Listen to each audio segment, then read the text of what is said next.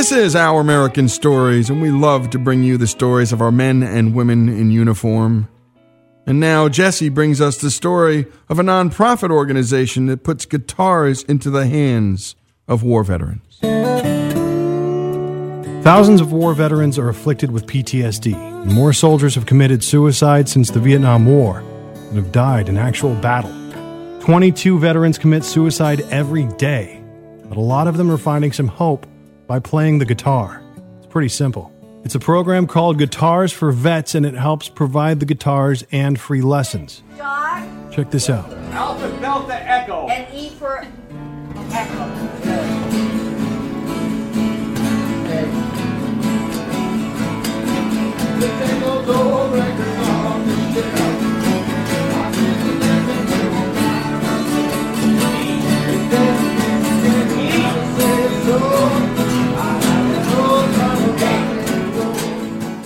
We're a nonprofit. We're a 501c3 nonprofit. We were started 10 years ago, and we give guitar lessons to veterans. And we have found over the course of the 10 years that if you have problems, if you're having issues coping, or if life just becomes stressful, playing the guitar helps. Teachers donate their time, and companies donate the guitars and, tuners and whatever, what have you, and it's good therapy, if nothing else.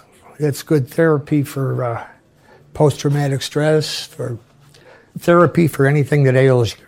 I don't know how many of you are musicians or how many of you play, but those that do will understand what I'm talking about when I say you can pick up a guitar and start playing, and the next thing you know, 2 hours is gone. And it's like, where did that go? Well, you're at peace for those 2 hours. You're having a good time, your mind quiets down, and things just become okay. And this is how it helps veterans with PTSD. It helps quiet them down, and it helps them feel good about themselves and have a positive experience. Started coming to the VA. I come here for about 10 years, and then I found out about the recreation program and that they offer guitar lessons. So I took them. I took the 10 lessons. I think it was one of the best things I did. It's very good for me. The guitar helps you, even if all you're doing is plucking the strings. It helps bring out whatever it is emotionally that you're trying to relax out of you. For me, I enjoy the company myself. It's a very good group of guys. I mean, these guys know what they're doing. Some of our better instructors have been minimalist guitar players. They may be first position chords or whatever, but they're so good teaching people, and they can guide people through it, and they can make them feel like it's a success. The program is supposed to be a positive learning experience for everybody, so you don't want to make anybody feel like they failed or they're not keeping up with the program. It's supposed to be enjoyable. It's supposed to be fun. And that's really what you need from an instructor, is the ability to communicate that and be patient and empathetic with what the veterans are going through. It's a difficult thing to find an instructor who has the flexibility to teach somebody who doesn't have any vision, and figure out a way to show me how to play a guitar. And I will say it was a good experience for both of us. It made him a better teacher, and it also made me a better student. He was trying to teach me how to finger pick. So I enjoyed it. I could listen to him all day, just finger pick on the music, so it's good. Are you a pretty good finger picker now? No. It's not an easy thing to do. But I still try. When I'm home, I try. It seems to me that the instrument tells you what type of music you're going to play. So I ended up, when I was taking piano lessons and playing piano, I would play love songs. I thought it would be the same, that my guitar, I would learn how to play love songs on the guitar. But that's not true. The guitar said, you're going to play the blues. So I ended up playing the blues with the guitar. It just helps you calm down and de-stress. And it's the best de-stressor I know of. And believe me, I use it at home all the time. But I would say you've got nothing to lose by doing it. It's a great program, and we know it helps. We know it can help you. So, all non-judgmental. Come in and enjoy.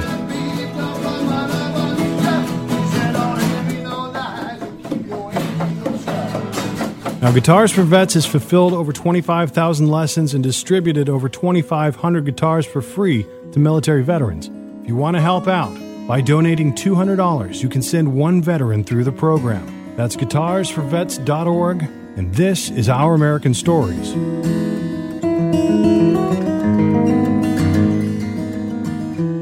And again, that's guitarsforvets.org. And by the way, this could just be something that you should think about for yourself or your family. An instrument, playing it, what it can do for you.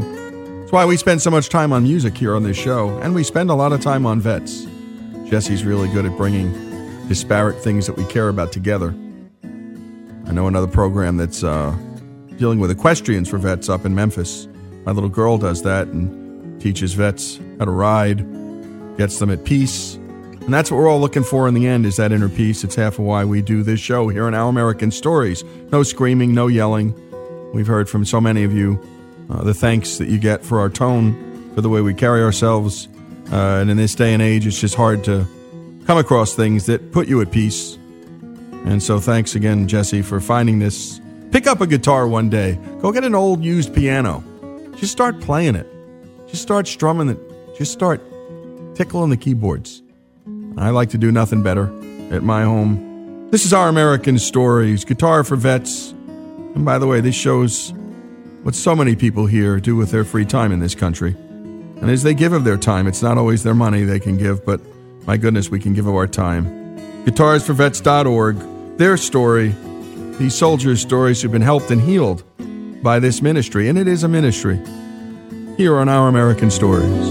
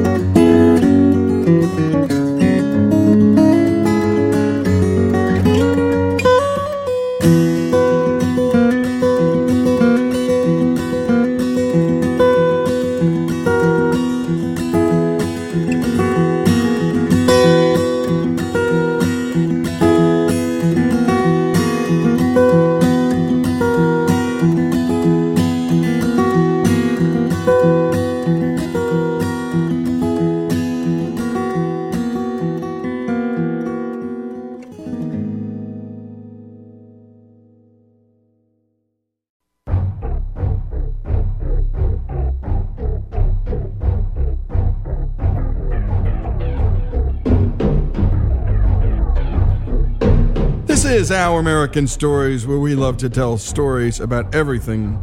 And right now we're going to take you into the world of the NHL hockey enforcer. Players whose job it is to deter and respond to a dirty or violent play by opposing players. Simply said, this is a story about fighting in hockey. Here's Greg Hengler. All right, this song's about hockey.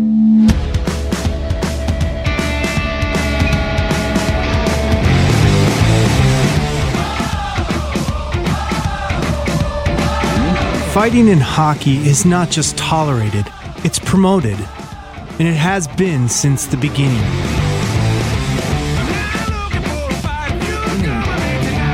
When legendary brawler Eddie Shore and his Boston Bruins played the Rangers at Madison Square Garden in 1925, wanted dead or alive posters were plastered all over the streets of New York with the image of Shore, or Old Blood and Guts as he was known on them.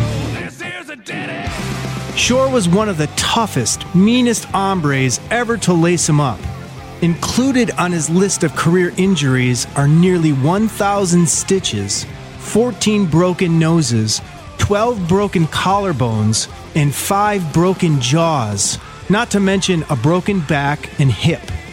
It was written in 1939 of Shore, for 20 years, man and boy, this evil fellow has developed the role of villain to such an extent that professional wrestlers gnash their teeth with envy. Not much has changed since the days of Eddie Shore's old-time hockey.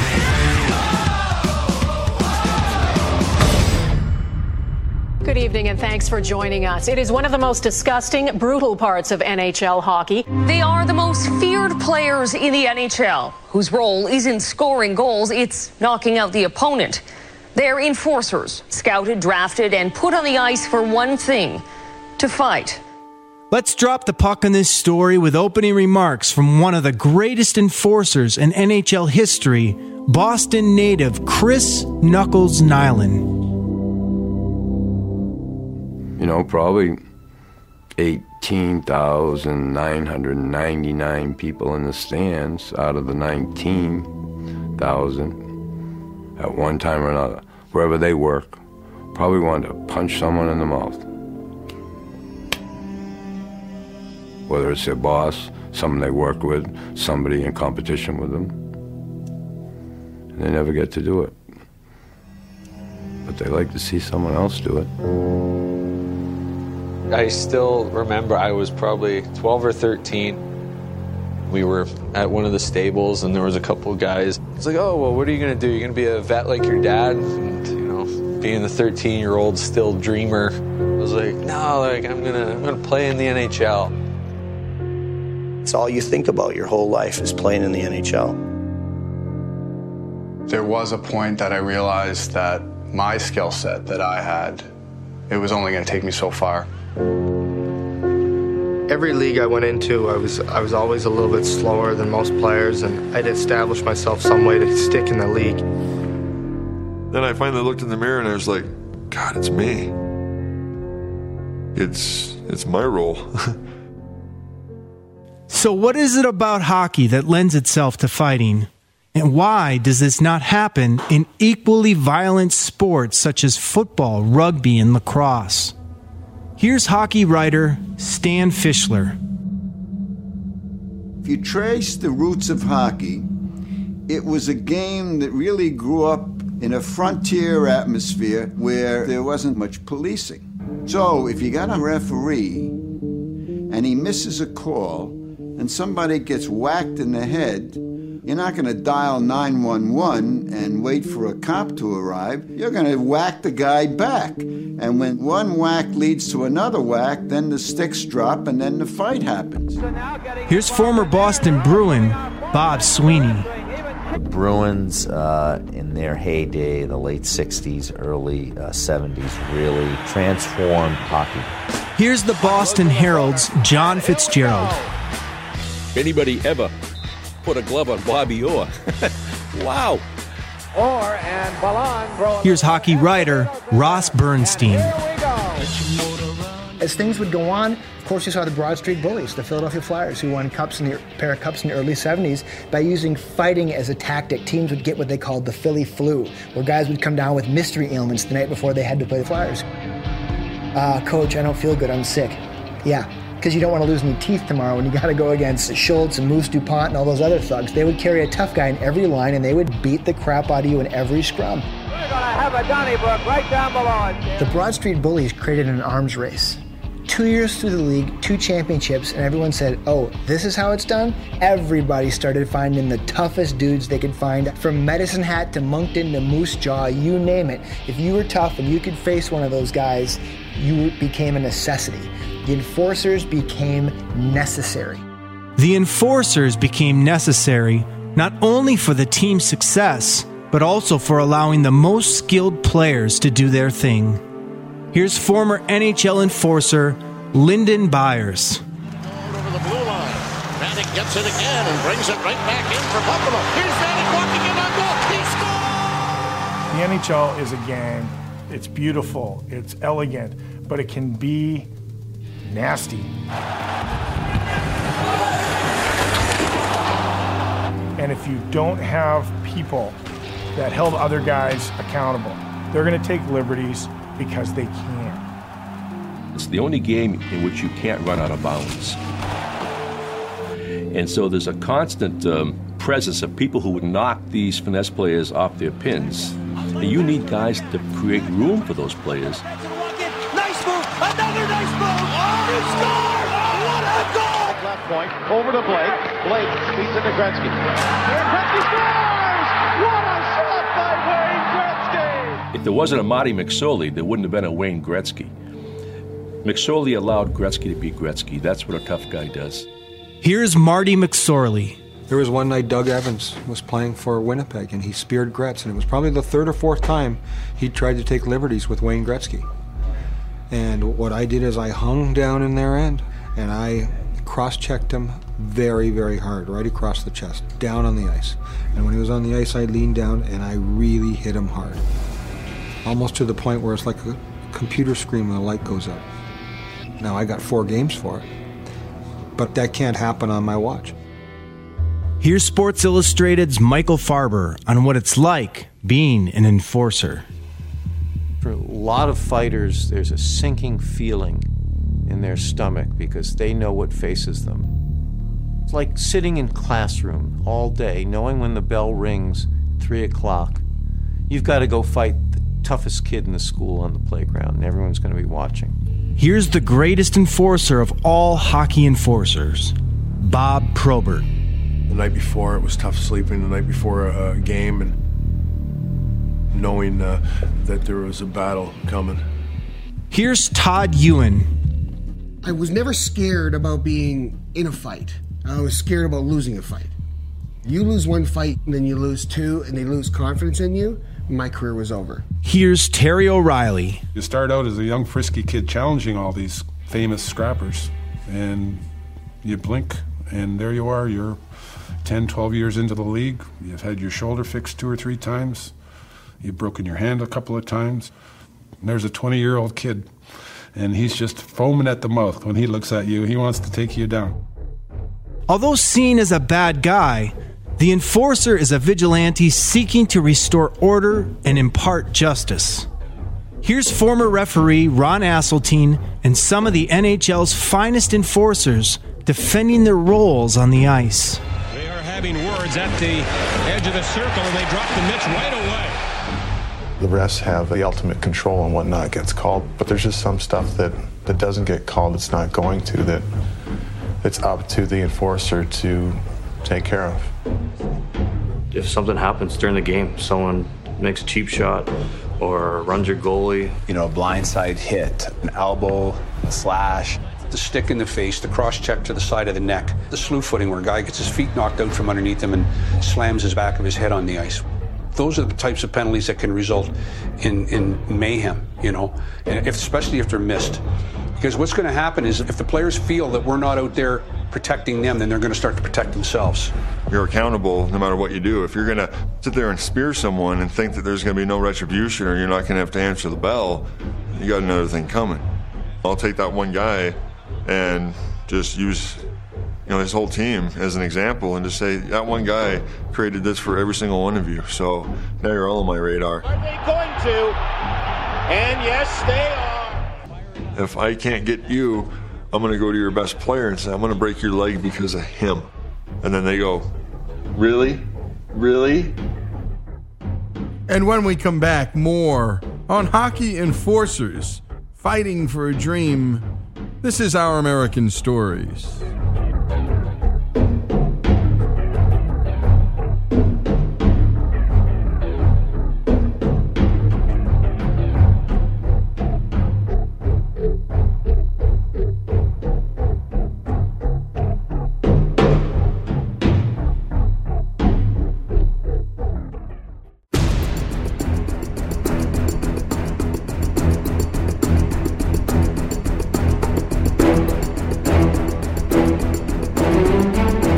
This is Our American Stories, and we're talking about hockey's enforcers here. And for anybody who loves the sport, well, you're loving this. And for any of you who don't and just sort of have any casual acquaintance with the sport, which I did, I went to a few Ranger games when I lived in New York. But I always wondered, why all the fights and who are these guys? Well, let's return to the storytelling and to Greg Hengler. Here we are talking about and continuing the story about hockey's enforcers. Some don't buy the rationale to have enforcers. Here's Dr. Charles Tater, neurosurgeon, concussion, and brain injury expert. I don't buy it. I just don't feel that there's support for that theory. I think that if you follow the rules of the game If the referee is enforcing the rules, if the league is enforcing the rules, you don't need enforcers to be the policeman for the league. The argument just doesn't hold. But sometimes one expert's opinion clashes with reality. Here's criminologist Dr. Victoria Silverwood and enforcer Derek Boogeyman Bugard. Statistics can't really tell you something because there's no control group. There's no way of really analysing this. But some of the players that I interviewed have played in various European mainland teams where there's no fighting allowed, and then they've also played in the UK where it's very similar to North American style. They've explained to me that they actually think there's a lot more cheap shots going on in the leagues without an enforcer. You hear about guys, North American players coming back for the summer, and they just say it's a whole different game over there where, guys aren't afraid to use their sticks, you know what I mean? Just because guys don't fight over there. You speak to skilled players, perhaps, who've played in different teams, and will say that they can relax a little bit more when there is an enforcer on the ice. Here's NHL All-Star Brett Hull. I'm just going to tell you right now, Brett Hull would not be the same player that he was without guys like Kelly Chase and Tony Twist having his back. I can tell you that right now. Hockey's a chess game, and Wayne Gretzky was the grandmaster. But without enforcers, he wouldn't have had the head to think 4 plays ahead. You look at the greats and stuff like that, like even Gretzky, he had Semenko, and he was a madman. Could you imagine taking Semenko, McClellan, and McSorley away from the Oilers? What do you think Gretzky would be? What do you think his head would be? Wayne Gretzky was a skinny 18-year-old, 19-year-old coming up, and people thought, even with his WHA, he's going to get killed. I believe everyone was in accord that Wayne Gretzky should not be injured by some person that didn't have the same ability as he did. A lot of times he'd have his back to you, and if you really wanted to just put him out of the game, it was there. One, I wouldn't do that to a guy. That's just not my personality. And I guess the other one might be that I would have to deal with the likes of Dave Semenko, Mark Messier, Kevin McClellan, God knows how many other guys, because every one of the guys would have been, wanting to hurt you. It wasn't really what I wanted to look forward to every time I played the Edmonton Oilers. Here's Semenko. I think sometimes I get more credit than I deserve for his career, because he was the greatest player that ever played. Not only were they good enough to play on the ice with Wayne Gretzky, they were also good enough that he didn't want to go anywhere without them. So when Wayne Gretzky was traded to the Kings, Marty McSorley was part of the deal, not because the Kings said, oh, please give us Marty McSorley, but because Wayne Gretzky said, I'm not going anywhere without Marty McSorley. Here's Marty McSorley. If Wayne Gretzky, nothing was to happen every time somebody hit him clean, people would have been looking to hit him clean 3 or 4 times every shift all year long. How is he ever going to stay healthy? If I don't go by the other team's bench and say, fellas, that's enough. That's enough. I'm not putting up with it. Fighting has been a part of the game since its inception. In fact, the first professional hockey game ever ended in a fight. Although the term enforcer didn't come into the league until the 1970s, players were protecting players all the way back into the 20s. But the start of the arms race began with Ed Snyder's 1967 expansion team nicknamed the Broad Street Bullies. The Broad Street Bullies, the Philadelphia Flyers, were the ones that started this whole thing with intimidation and fighting. Broad Street Bullies were created because of the St. Louis Blues. They had taken advantage of them, and their owner had said, this isn't going to happen anymore. Mr. Snyder, the owner, said, if we can't find all these superstars, these great skaters right away, but we can certainly find guys who can beat other guys up, because I do not want to see a Flyers team intimidated ever again. Teams in those days had, 1 or 2 tough guys that could take care of. The Flyers had like 7 of them. We'd go into cities and, seriously, headlines. Hide the women and children, here come the animals. I mean, at one point, my mother read, that said Dave Schultz should be kicked out of the league. The league hated him. Everybody hated him. The only people that loved him were Philadelphia and Ed Snyder. They went out there with that mentality that they were just going to beat the shit out of anyone who stepped on the ice with them. And they did it, and they won. That advantage of that intimidation really helped them. At that time, they could do that and get away with it. What they did was make teams copy it. That sort of dovetailed right into the 80s as well. Like even in the Wayne Gretzky era, in that high-flying 80s era, I mean, the Ranger-Islander games would take 3.5 hours. The Battle of Alberta would take 3.5 hours. Do I even need to mention what Montreal and Quebec would do? Like, of those 6 teams, probably half the players should have been in prison for what happened on the ice during some of those games. So there was like that uber violence through the 80s as well. Like anything, it became a culture developed around it, for better and for worse. The evolution of training for enforcers has become much more skill-specific. Once upon a time, you just had to be tough and throw a lot of punches really quickly. Now NHL enforcers are training in boxing, wrestling, judo, jiu-jitsu, and more. Enforcer Scott Parker even adopted medieval workouts into his off-season training. I had some issues with the hands, and I almost had the palm-olive hands, like dishwasher's hands, just soft. And I used to wrap my hands with these types of chains and then just go around and just whack trees and just tried to just beat my knuckles up as much as I possibly could. Then they start callousing it up, and then you make them like leather. They can take a lot more abuse when you use them as hammers on people's faces. Recently, the NHL has cracked down dramatically on fighting, and many fans have soured on what they now call an overly regulated game. As predicted, the NHL now resembles the European style of play that results in more injuries. The NHL's top players are paying the price. I watch the game now, and Sidney Crosby has been injured more times from hits and head injuries and knees in 1 year than Gretzky in a career.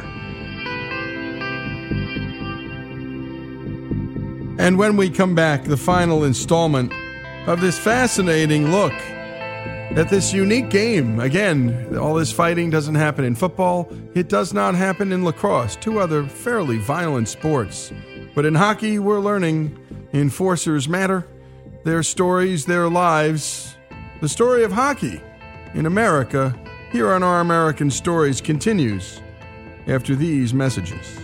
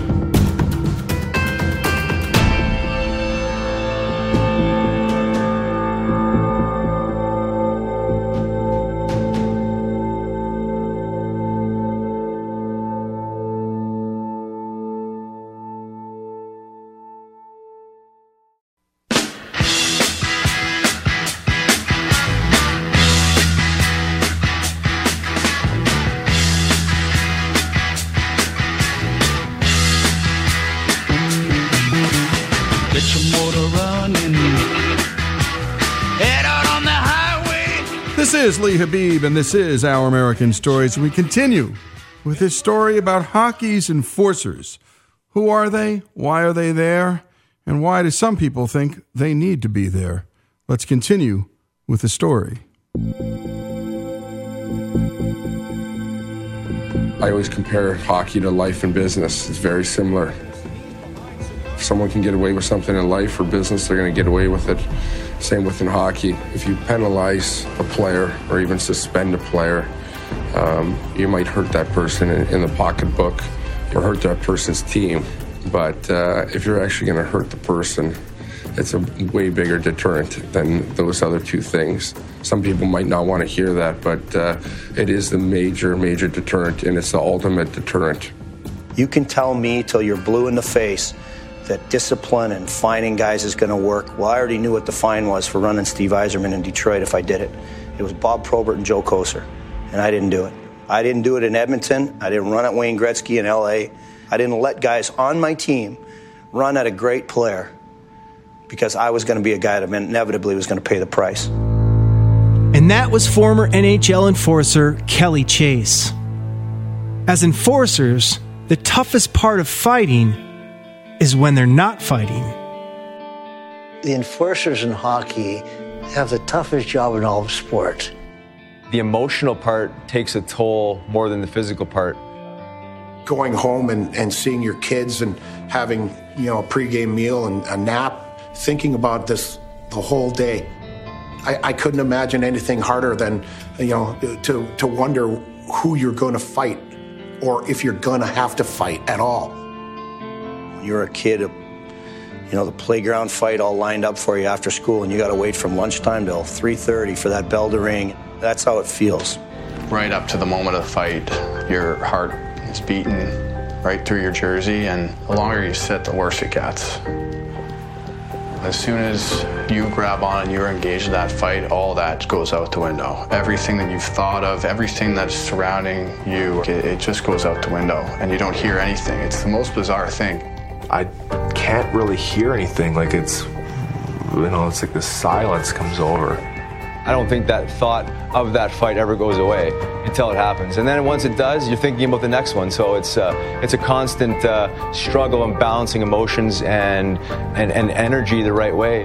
It's a lot more emotional and wearing on that player, on those people, than what people think of it as. The fight's also take an emotional toll on family members, the wives especially. Here's Megan Westgarth and husband Kevin. It's scary when you're kind of watching the fight and then you see, the ref immediately kind of over him motioning for medical staff to come onto the ice. I remember seeing my wife first after, and it was basically I'm so sorry. Just a feeling to know that I'd gotten beat and to know that, the people that care about me most, had to see it. I would definitely say that was one of the tougher things, that being the wife of an enforcer, that I've had to go through with him, is just watching him go through that. Mark LaForge spent 14 years as an enforcer in the NHL, but after being drafted, it didn't take long for him to regret his role as a tough guy. Once I got to about 20, then it dawned on me, I went, I'm going to have to, if I do this, I'm going to have to do this for the next 10, 15 years, every single day. It's no life. I'm older now, my career's done, so I can actually tell the truth. I've never met a guy who's ever liked to fight. If you get a chance, go to some NHL teams and sit down alone, and if they're anonymous, they'll tell you the truth. But if they know their names are going to be used, they can't say they hate fighting, they'll lose their jobs. But I've never met a guy one-on-one when the game wasn't around that enjoyed fighting. The enforcer stereotype is that they're goons. This guy is a goon. If you haven't seen the movie, you don't have to bother. This is a goon. It's Scott Parker with that goatee, Steve Conroy. It looks like he's just been released on a weekend furlough. Looks like he could own a Harley and a leather jacket and everything else. Calling a hockey player a goon implies that the player has no ability to think or put the puck in the net. Behavior expert Howard Bloom strongly disagrees. Is there a virtue that's overlooked by those who look at hockey? You bet. But you don't know it until you step into the dressing room and interview one of these guys. You think that this guy is a monster. You think he has no compunctions about breaking arms, breaking legs, smashing out teeth. You think he's merciless, that he should be exterminated. He's a cockroach in the game. And then you sit down with him and discover that he has the most magnificent set of ethics and morals you have ever seen in your life. In pursuing the question of the enforcer, you're pursuing the question of what it is to be human. What does the enforcer call on? Profound loyalty. Loyalty so deep that he's willing to risk his own structure, his own body, his own bones, his own teeth, his own brain, on behalf of protecting people he deeply loves, the enforcer is the most ethical and moral member of the tribe because he is willing to undergo such incredible sacrifice. That's looking at it from the inside of the group. Looking at it from the outside of the group, the enforcer is the ultimate enemy, the super bad guy, and must be eliminated. But that's because you and I are looking at it from the point of view of another group. If we were looking at it from within the group that the enforcer defends, we would love the enforcer because the enforcer loves every single one of us so much. He is willing to give his life for us. And within the DNA of an enforcer's moral compass lies what is called the code. The code is the fighter's etiquette. Here's what it sounds like before fighting NHL heavyweight champ enforcer and, as you will hear, all-around nice guy, George Laraque. You want to? Okay. Square up? Okay, good luck, man.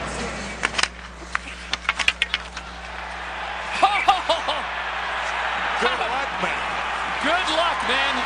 Let's go, he says. That's unbelievable. Hockey's a strange mixture of grace and disgrace, depending on your morals and ethics. That is where the code comes in, to protect and serve, no matter what. The code is an unwritten set of rules, the Bible of hockey sportsmanship, if you will, that has been handed down from generation to generation. How does etiquette come out of the chaos of hockey? It's got to sound so odd and just crazy to be so civil when you're, being so violent. The first one that comes to mind is that, when a player goes down to the ice, you try not to punch their head through the ice. You never jumped somebody from behind. You never sucker punched anybody. No biting, no eye gouging, simple things like that. If you know the opponent's injured where he can't fight, out of respect, you just kind of let him be. Or if that guy had just gotten called up, instead of coming up and whacking you, spearing you, says, hey, if I don't do it tonight, then I'm going to get sent down. And you're like, I got you, kid. There's many a times that a heavyweight would come over and say, we're going to go now. And I'd say, how about the start of next period?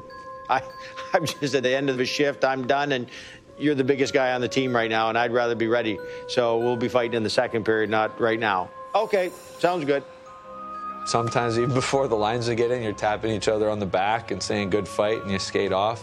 And there's been a number of times where I've got punched in the face, punched people in the face, and later that night I've had a beer with them. It's almost like two warriors sort of looking back at their careers and saying, hey, you know what, we made it out the other side, and forever they'll have this sort of unspoken bond. The bond that enforcers share is deep and is consistent throughout generations of hockey players. The old school enforcers like Dave the Hammer Schultz to recent guys like Brian McGrattan and Scott Parker.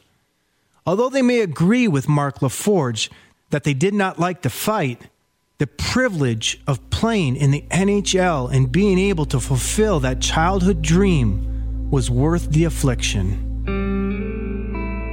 If someone told me if you go out and you fight 200 plus times and you're going to be beat up, your shoulders are going to be surgically repaired, you're going to break your nose, your knuckles, but in the end of the day, you're going to play a game in the NHL.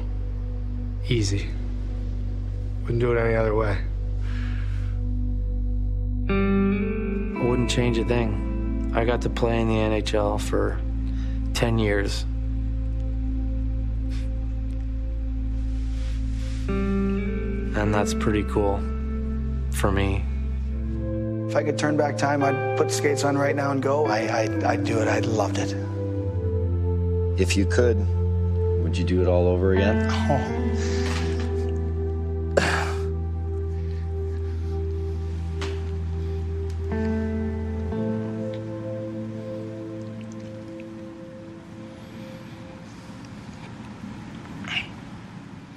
With a little more fire.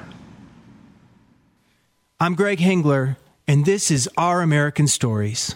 And that's what we try and do here, take you everywhere that you can't get to yourself, and a little bit more of an explanation of why there's so much fighting in hockey. There's less now than there used to be, more rules, more enforcement. We wanted to hear from the fighters themselves. Out of the way, unvarnished, our opinions out of it. No one really cares about our opinions anyway. This is Lee Habib. This is Our American Stories. These Enforcers' Stories.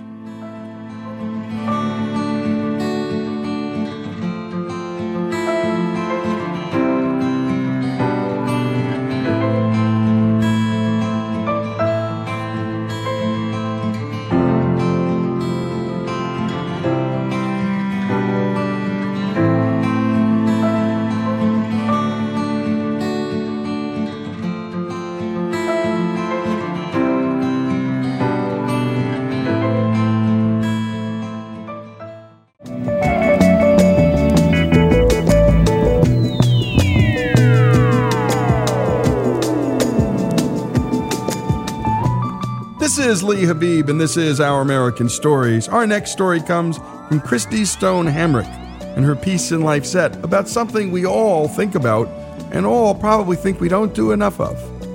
Exercise. Here's her unique take. Yeah! Oh, hello. I'm White Goodman, owner, operator, and founder of Globo Gym America Corp. And I'm here to tell you that you don't have to be stuck with what you got. Hey, Rory. Looking good. Here at Globo Gym, we understand that ugliness and fatness are genetic disorders, much like baldness or necrophilia. And it's only your fault if you don't hate yourself enough to do something about it. And that's where we come in.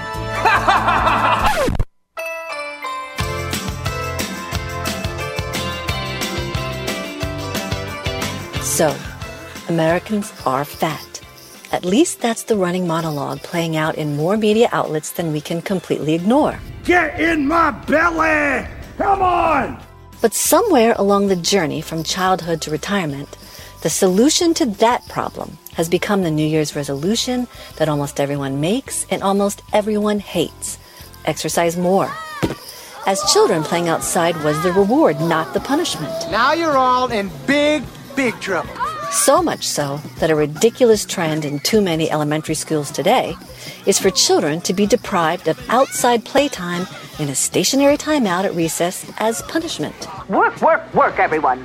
Because we all know that the one thing that helps discipline a hyperactive child to be calm is enforced stillness. Go stand in the corner. Or not. Yet trudging through the institutional world of education, exercise became the thing that the quintessential sadistic gym teacher enforced. Those that can't do, teach. And those that can't teach gym. Right there! Complete with tests, metrics, and goals for the unattainable. The joy of movement dimmed as the realization that perfection was just not on the menu for most of us grew. And there was the math to prove it. Charts, indexes, measurements, graphs, all calculated to show the weary where they fall short. Exercise stopped being many people's entertainment when it stopped being fun. I can't be the only person who finds modern-day conversations about exercise about as compelling as a marketing report, full of deliverables and metrics, or like a performance review by a cranky boss who won't notice the 10 things you did right, but only the one thing you did wrong. Here we are. Look, this is fitness. These things are correlates, maybe components, but absolutely, positively subordinate to what happens here. You with me? I already live in a world of deadlines and demands. Whether at home or at work, I must comply with so many requirements that I cannot bear to take up an activity that has a to-do list. Monica, it's Sunday morning.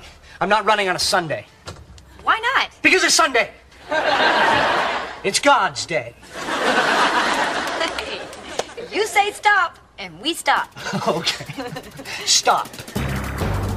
In fact, a working paper from the National Bureau of Economic Research reported that even when people were paid to go to the gym, most were not motivated to do so. No, come on, we can't stop. Come on, we got 3 more pounds to go. I am the energy train, and you are on board. Woo-woo! Woo-woo! Woo-woo! I'll say that line again. Most were not motivated to do it.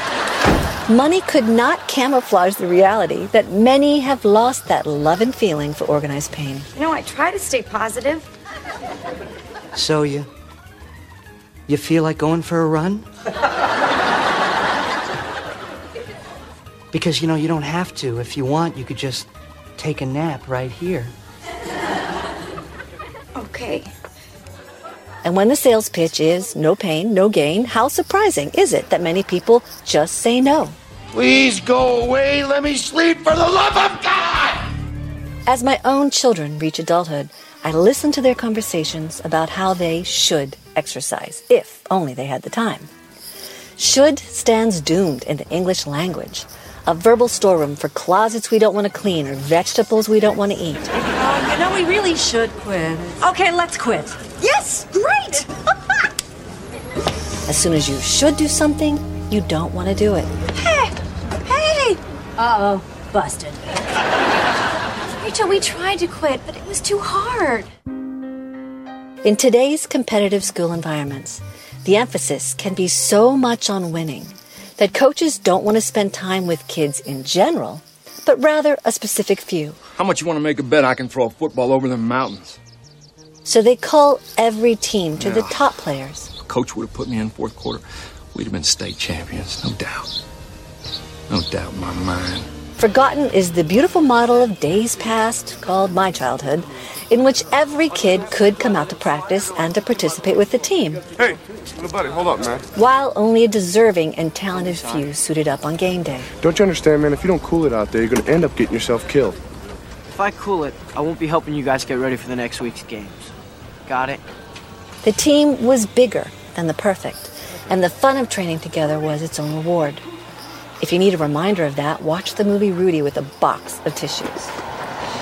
You ready, champ? I've been ready for this my whole life. I am a proud member of the track B team, and will probably live longer for it. The A team intensified their performances and ran until they were sick in the grass, striving for excellence, admirable to be sure.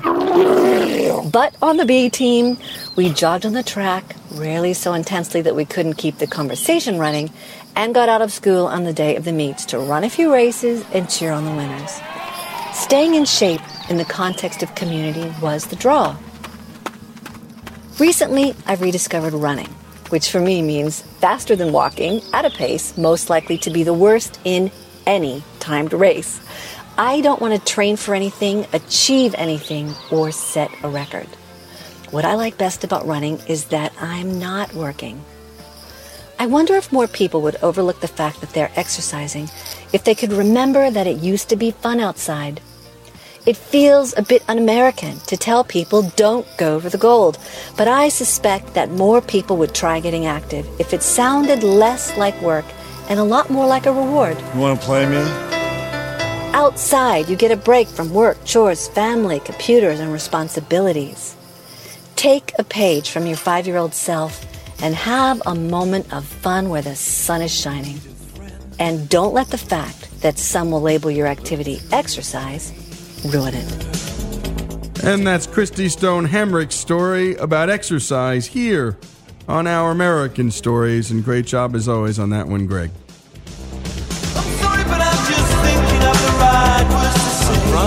I know they don't sound the way I planned them to be.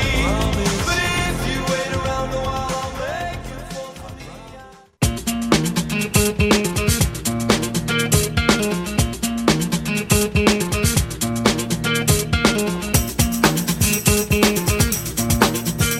This is Our American Stories, and we love our American Dreamers series. We brought you a lot of them. Stories of entrepreneurs who've overcome really difficult odds to create companies, create jobs, create a tax base.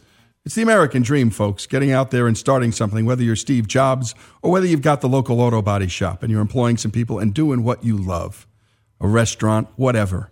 And as always, our American Dreamers series are brought to us by the great folks at Job Creators Network, who are out there fighting for public policies that make sense for helping small business owners grow their businesses into bigger ones. And today's story, like so many of them, is a real stem winder, because growing a business is no duck walk.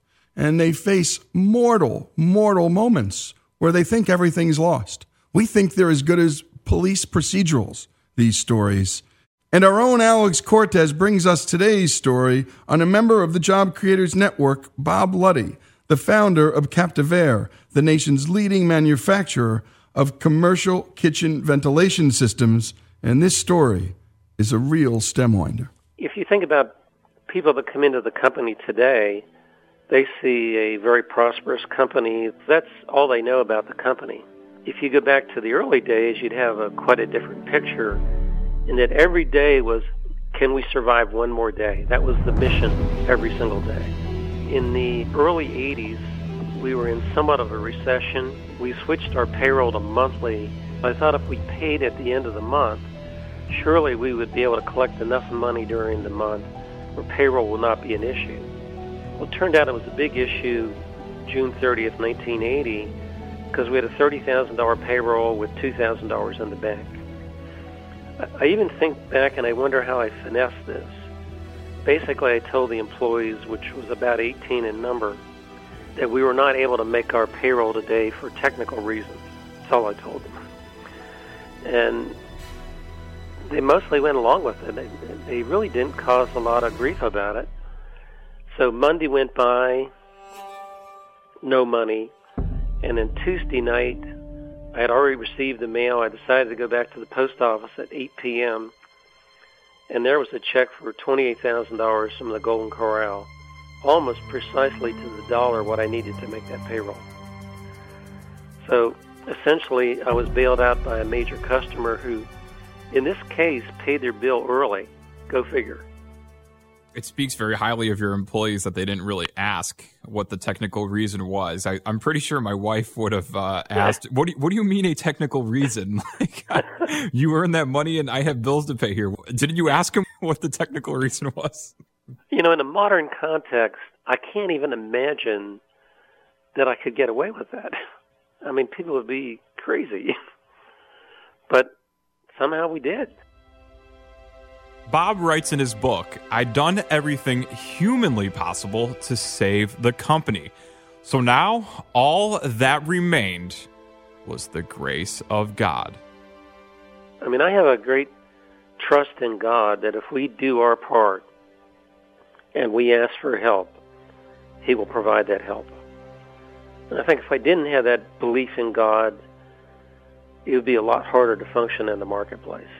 One of the things I think you find very interesting in the market is that these companies that are Christian-based, Chick-fil-A is maybe a primary example, they're enormously successful in the market. People admire them, and people want to do business with them. In our construction business, a lot of things go on that shouldn't go on, and we've never participated in them. One of our veteran sales guys called me one day and said, "Bob, I figured out why we're so successful." I said, "Well, tell me why." He says, "Because we're a legitimate company. We do things honestly, correctly. We don't play games. And the marketplace appreciates the way we do business." I went, hallelujah. And if you think about today, the trouble individuals get into because they violate human decency, basic Ten Commandments, common law, is enormous. Conversely, the ones who are legitimate just continue to do better and better all the time because that's what the market wants. That's who they're going to do business with. Lessons that Bob began learning not too long after coming out of the womb. His Pennsylvania family didn't have much money and had 10 mouths to feed. It was competitive even in eating because we had a limited amount of food. So you better be at the table and get your share or you may end up short of food that day. So to get money, Bob had to make his own. Starting in elementary school, he delivered newspapers, shoveled snow, and babysat. And at age 11, he was working on a bread truck on weekends. Eventually worked in the drugstore during high school. The pharmacist was my mentor, teaching me the basic skills of business, retail, inventory, delivery, dealing with customers who are difficult. It's almost as if I should have been paying him. This idea of first job is much more important in terms of learning life skills than actually making any money. And yet it's been turned around now that you should be paid a minimum of $15 an hour. Well, I don't know what 85 cents an hour would be today, maybe $10. Actually, it would be even less, $7.15. If minimum wage were $15, I never got that job. It would have made a profoundly negative impact on my life. So I think that very, very often in modern contexts, whether it's in news media, consultants, academics, they really turn life upside down. And if you think about it, when I grew up in the 50s, life was a little different, a little bit less regulated. You couldn't work on a bread truck today at age 11. They put mom in jail for child abuse. But it was an important part of my life. Nobody got hurt. Everybody seemed to be a winner. So allowing parents to make decisions and allowing individuals to find the best that they can within the market they exist is important. And it's precluded now by massive regulation, misconceptions, etc. Bob went on to college, and he didn't particularly want to. He didn't like school.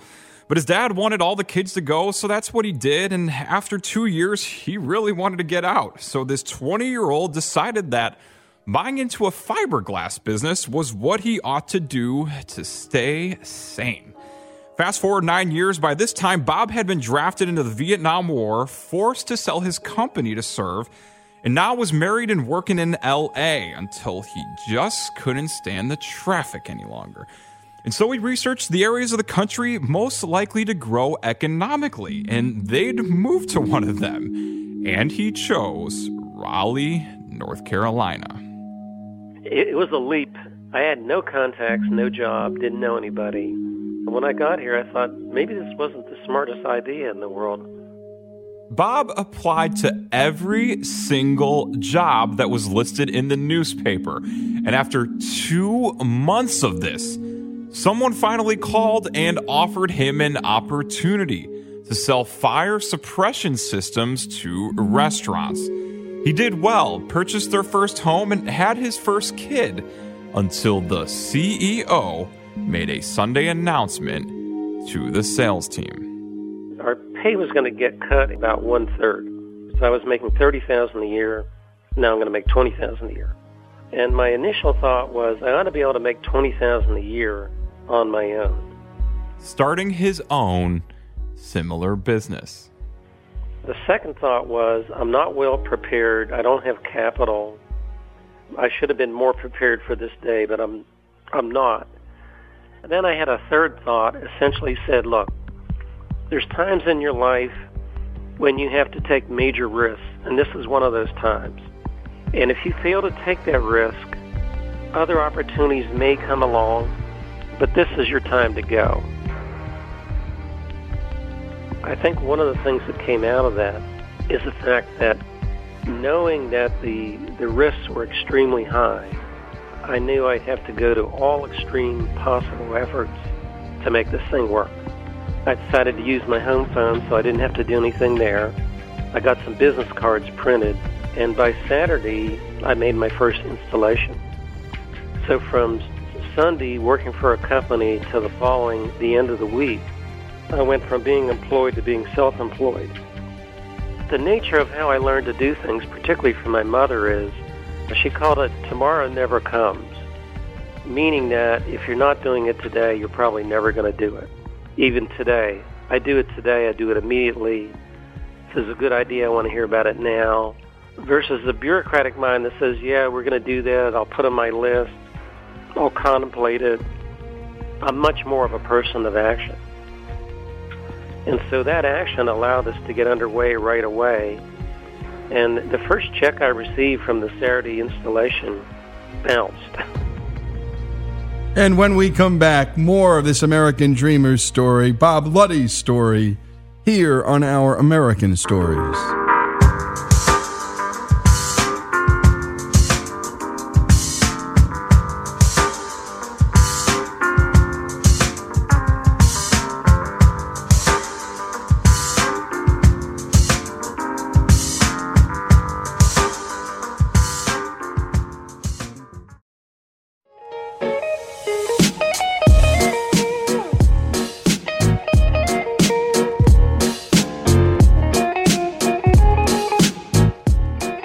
And we continue with our American Dreamers segment. Bob Luddy, and the founder of Captive Air, the nation's leading manufacturer of commercial kitchen ventilation systems.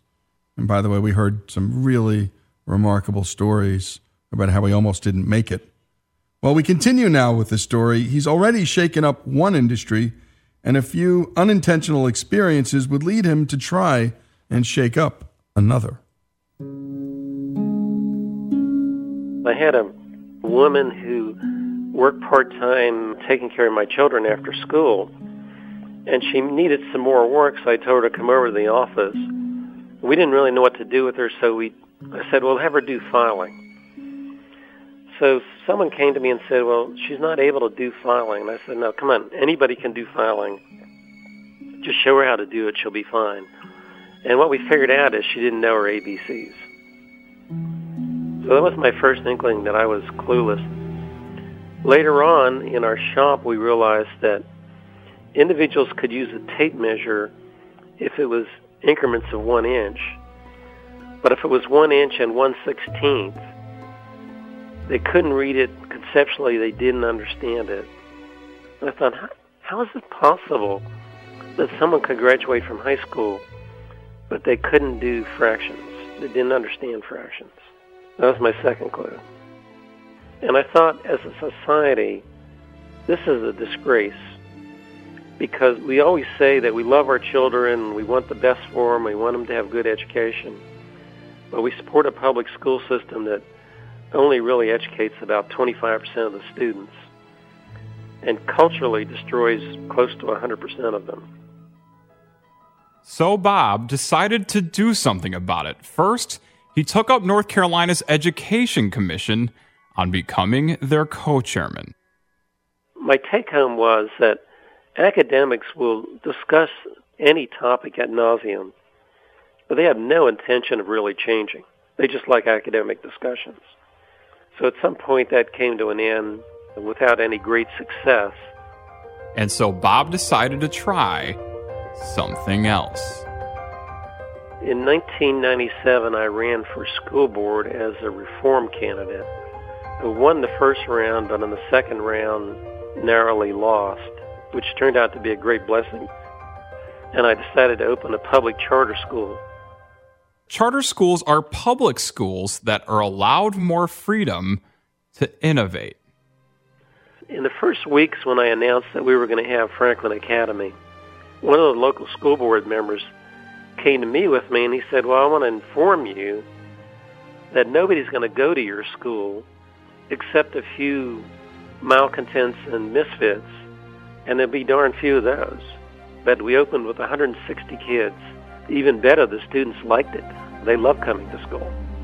So as we went forward, our waiting list began to grow. The state law requires that you have a lottery for admission. A game of chance, where students are chosen at random. In year 2, we began the lottery, and it grew to over 2,000 students. There are 4 kids on the waiting list for every 1 seat that is available, which means that only 25% of them will win the lottery, and 75% of them will be declared losers. Losers who are forced to go to some other school that they don't want to go to. I think it's just illustrative of tremendous pent-up demand. In business, we would call it a very strong market signal. That almost, more than any other point, describes the extreme frustration and dissatisfaction with the public school system. Bob, being Bob, hoped to serve these kids that the lottery declared losers by opening more charter schools so that no child would be left behind. But the government wouldn't allow him to. The charter school bill only allowed for 100 charters. By the mid-2005, all 100 were out. You couldn't get more charters. So yet again, Bob tried something else that once again in no way benefited his family. So I met with a small group of parents in '06, talked about the idea of a private school. So by '07, I opened Steely's Academy with 20 kids in our corporate office. It's now grown to 2,600 students, 6 campuses, and we have 5 campuses currently under development. And my goal was to create a large private school network that would prove there is a better way. Our theme is high quality, affordable, which essentially in the private school world doesn't exist. So we picked $5,000 for K-5 as the tuition 10 years ago. We have not raised that tuition in 10 years. For context, Washington, D.C.'s public schools cost $30,000 a kid. Many top private schools are $20,000 a student. North Carolina's public schools are $9,300 a student. And Bob's Steely's Academy is almost half that. Now, from a financial management standpoint, it's a formidable task. You have all these myths of small class size. When I went to high school, there was 50-plus students in every class. It was a pretty darn good high school. So I know from firsthand experience that having 50 kids in a classroom doesn't make a darn bit of difference. Those same students, when they go to college, might be in a class of 100 or 200 or 300. Nobody's concerned about it. So the concept of small class basically is a union idea to create more jobs and make life easier on the teachers. So one of the things we have to do is have a reasonable class size, which we describe between 20 and maybe 30 at the outside. We have to eliminate every potential inefficiency. So in a K-5 building, we have an administrator and an assistant administrator, and everybody else is teaching. That allows for tremendous efficiencies. Whereas in public schools, for every single teacher that they have, there's a whole other employee not teaching. Only half of their staff are actually teaching. And to conclude, I had to ask Bob, why is he still running this company and launching schools at his age? The guy's in his 70s, and he's had this wildly successful career. Shouldn't he be on a golf course somewhere? You know, for many individuals who go into business, they aspire to get rich, retire, and enjoy the money. Obviously, I want to make money, but the things that money produces, mostly I'm not interested. So I'm not a sportsman. I don't care to go on exotic vacations. I actually love the work. I love building the business. The money is not all that important to me, even though it is a way you keep score for any business.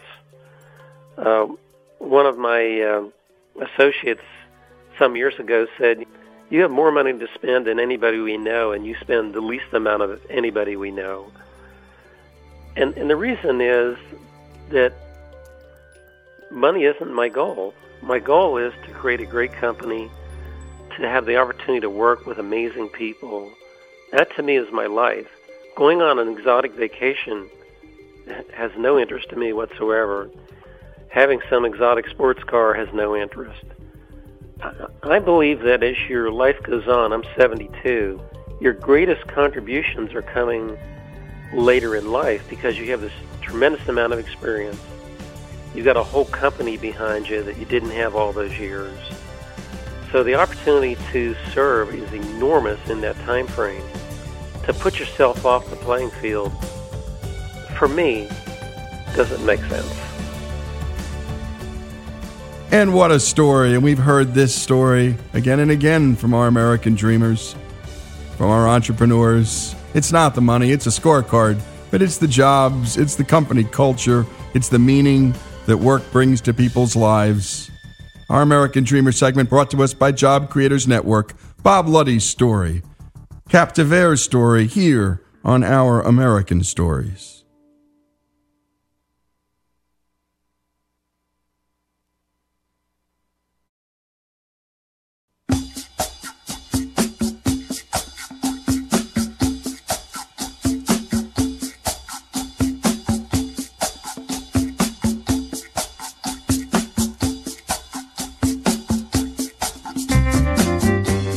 This is Our American Stories, and now it's time for another story of a song, one of our favorite segments here on Our American Stories.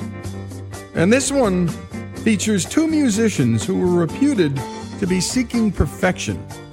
But as guitarist Dean Parks said, quote, "Perfection is not what they were after. They're after something that you wanted to listen to over and over again." Let's take a listen to what Greg Hengler has for us today. They were hipsters before the term was coined, which would make them the real deal. It's widely considered that over-engineering a track ultimately ends in failure. Not here. In an age before Pro Tools, Steely Dan engineered some of the best analog production ever. So exacting, so tight, their style was a sophisticated and seamless fusion of jazz and pop music. Their style became known as yacht rock, and Steely Dan docked a fleet of remarkable hits. The band consisted of just two core members. Donald Fagen grew up in Passaic, New Jersey, just a 20-minute drive to New York City through the Lincoln Tunnel, and Walter Becker, who grew up in Queens. Here's Walter Becker. Your everlasting summer, you can see it fading fast. So you grab a piece of something that you think is gonna last. The original Steely Dan band was formed in 1971. There were 5 of us, and Donald and I wrote the songs. Are you reeling in the years? Stowing away the time? Are you gathering up the tears?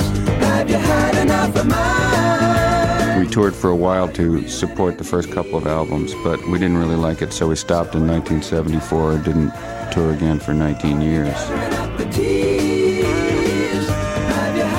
By the time we released Asia, the other members of the band were gone except for Denny Dias, and we had replaced them with session musicians and some of our favorite soloists. Here's Donald Fagen, Walter Becker, and fellow session contributors for the Asia album, providing a fascinating glimpse into one of those recordings, Peg, on track 4.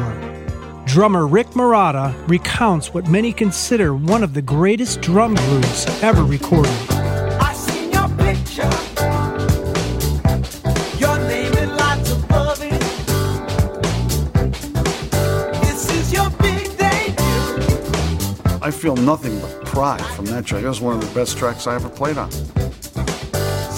As far as drums were going at that time, it was like if you had a club in your right hand and a club in your left hand and clubs for feet, you could play.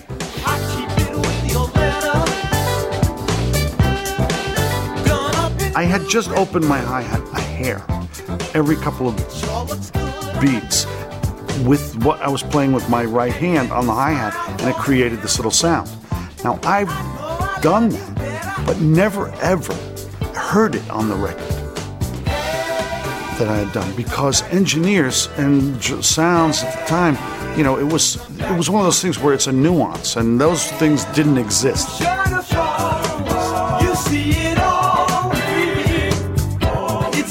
Here's Fagen and Becker in the studio playing with the soundboard while admiring the sneaky bass stylings of Chuck Rainey. As I remember, this was kind of a written bass part, but he fixed it up in his own. Parts of it were written. Right. This part was written.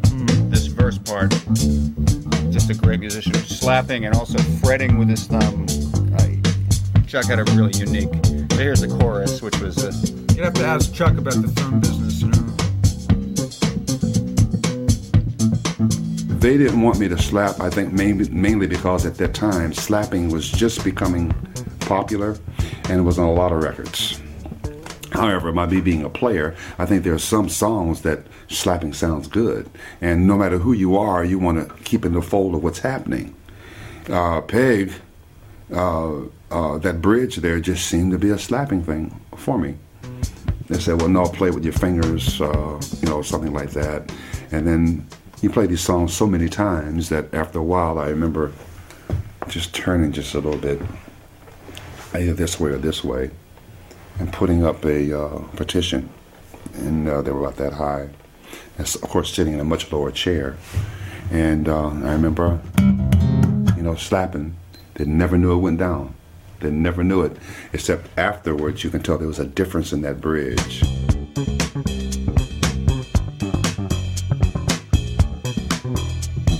All right, and here, see, I'll put in the keyboards again here. So you got, like, here's your little rhythm section, little trio here.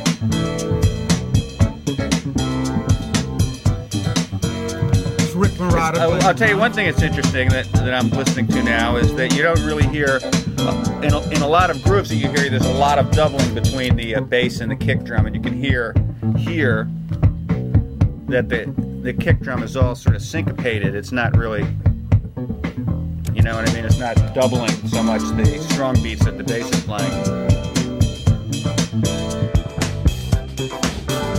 You gotta love them, but it's not like you go in there and you're just really good friends and you'll play and you'll try to get into it and they'll say, yeah, that's really good. And then the next day somebody else is doing it, a whole other band. It wasn't like they played musical chairs with the guys in the band. They played musical bands. The whole band would go and a whole incredible other band would come in. We never came up with a band of our own that we felt was the right combination of guys, that it was stable. It was just me and Walter. You hear somebody in a record and you say, wow, listen to this guy's a great soloist, let's have him come in and, you know, what would he be good on? You know, what would suit his style? You know, that's the fun.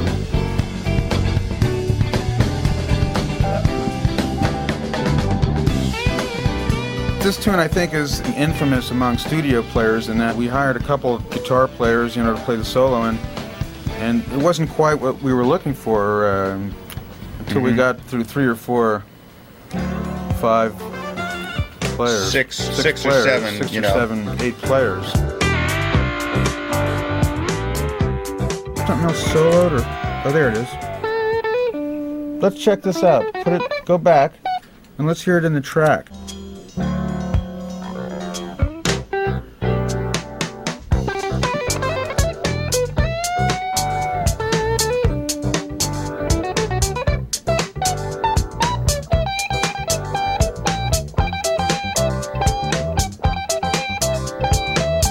There you go. In other words, Speaks for itself, really. let's see if we can find another one. This is probably the last guy to try it before Jay did it. Here's another one.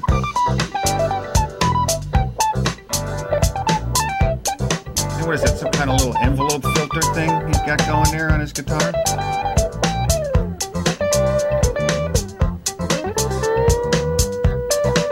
Didn't you hate if someone did this to you? And then finally, Jay Graydon came in and did it with no difficulty whatsoever.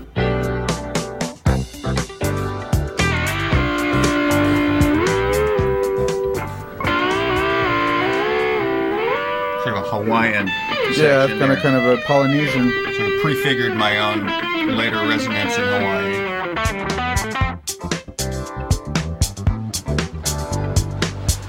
Here's the great Michael McDonald. Shadow falls all in 3D. I'd worked with them enough to kind of know what I was in for, you know. Certain words that they just wanted to hear a certain way that, you know, normally under normal circumstances, people wouldn't, you know, they'd kind of, this is the words, here's the parts, if you sing it, and, you know, that's the phrasing. But for those guys, phrasing could have such nuance, you know, that, you know, singing a line like half as much as, you'd think, oh, you know, how many different ways can you say it in that phrasing rhythmically, and, you know, but it would come down to such fine points like pronunciation and exact rhythmic, you know, vibrato, no vibrato, you know, things like that, and so it was always real challenging. He did a couple parts on top of himself. All in 3D, foreign movie. Let's check out his high part just to embarrass him. Cool. Back to you. Okay. Back to you. Sorry, Mike. There it is. Shadow Solo ears too. all in 3D, foreign movie. Back to you. Peg doesn't sound like much of a part, but the harmonies were so close that that was a real learning experience for me to sing a chord, part by part with myself. That, when you're going back into to sing that next harmony, it's so close to the note you're singing it. It was just real hard for me to discern that interval and keep it in pitch,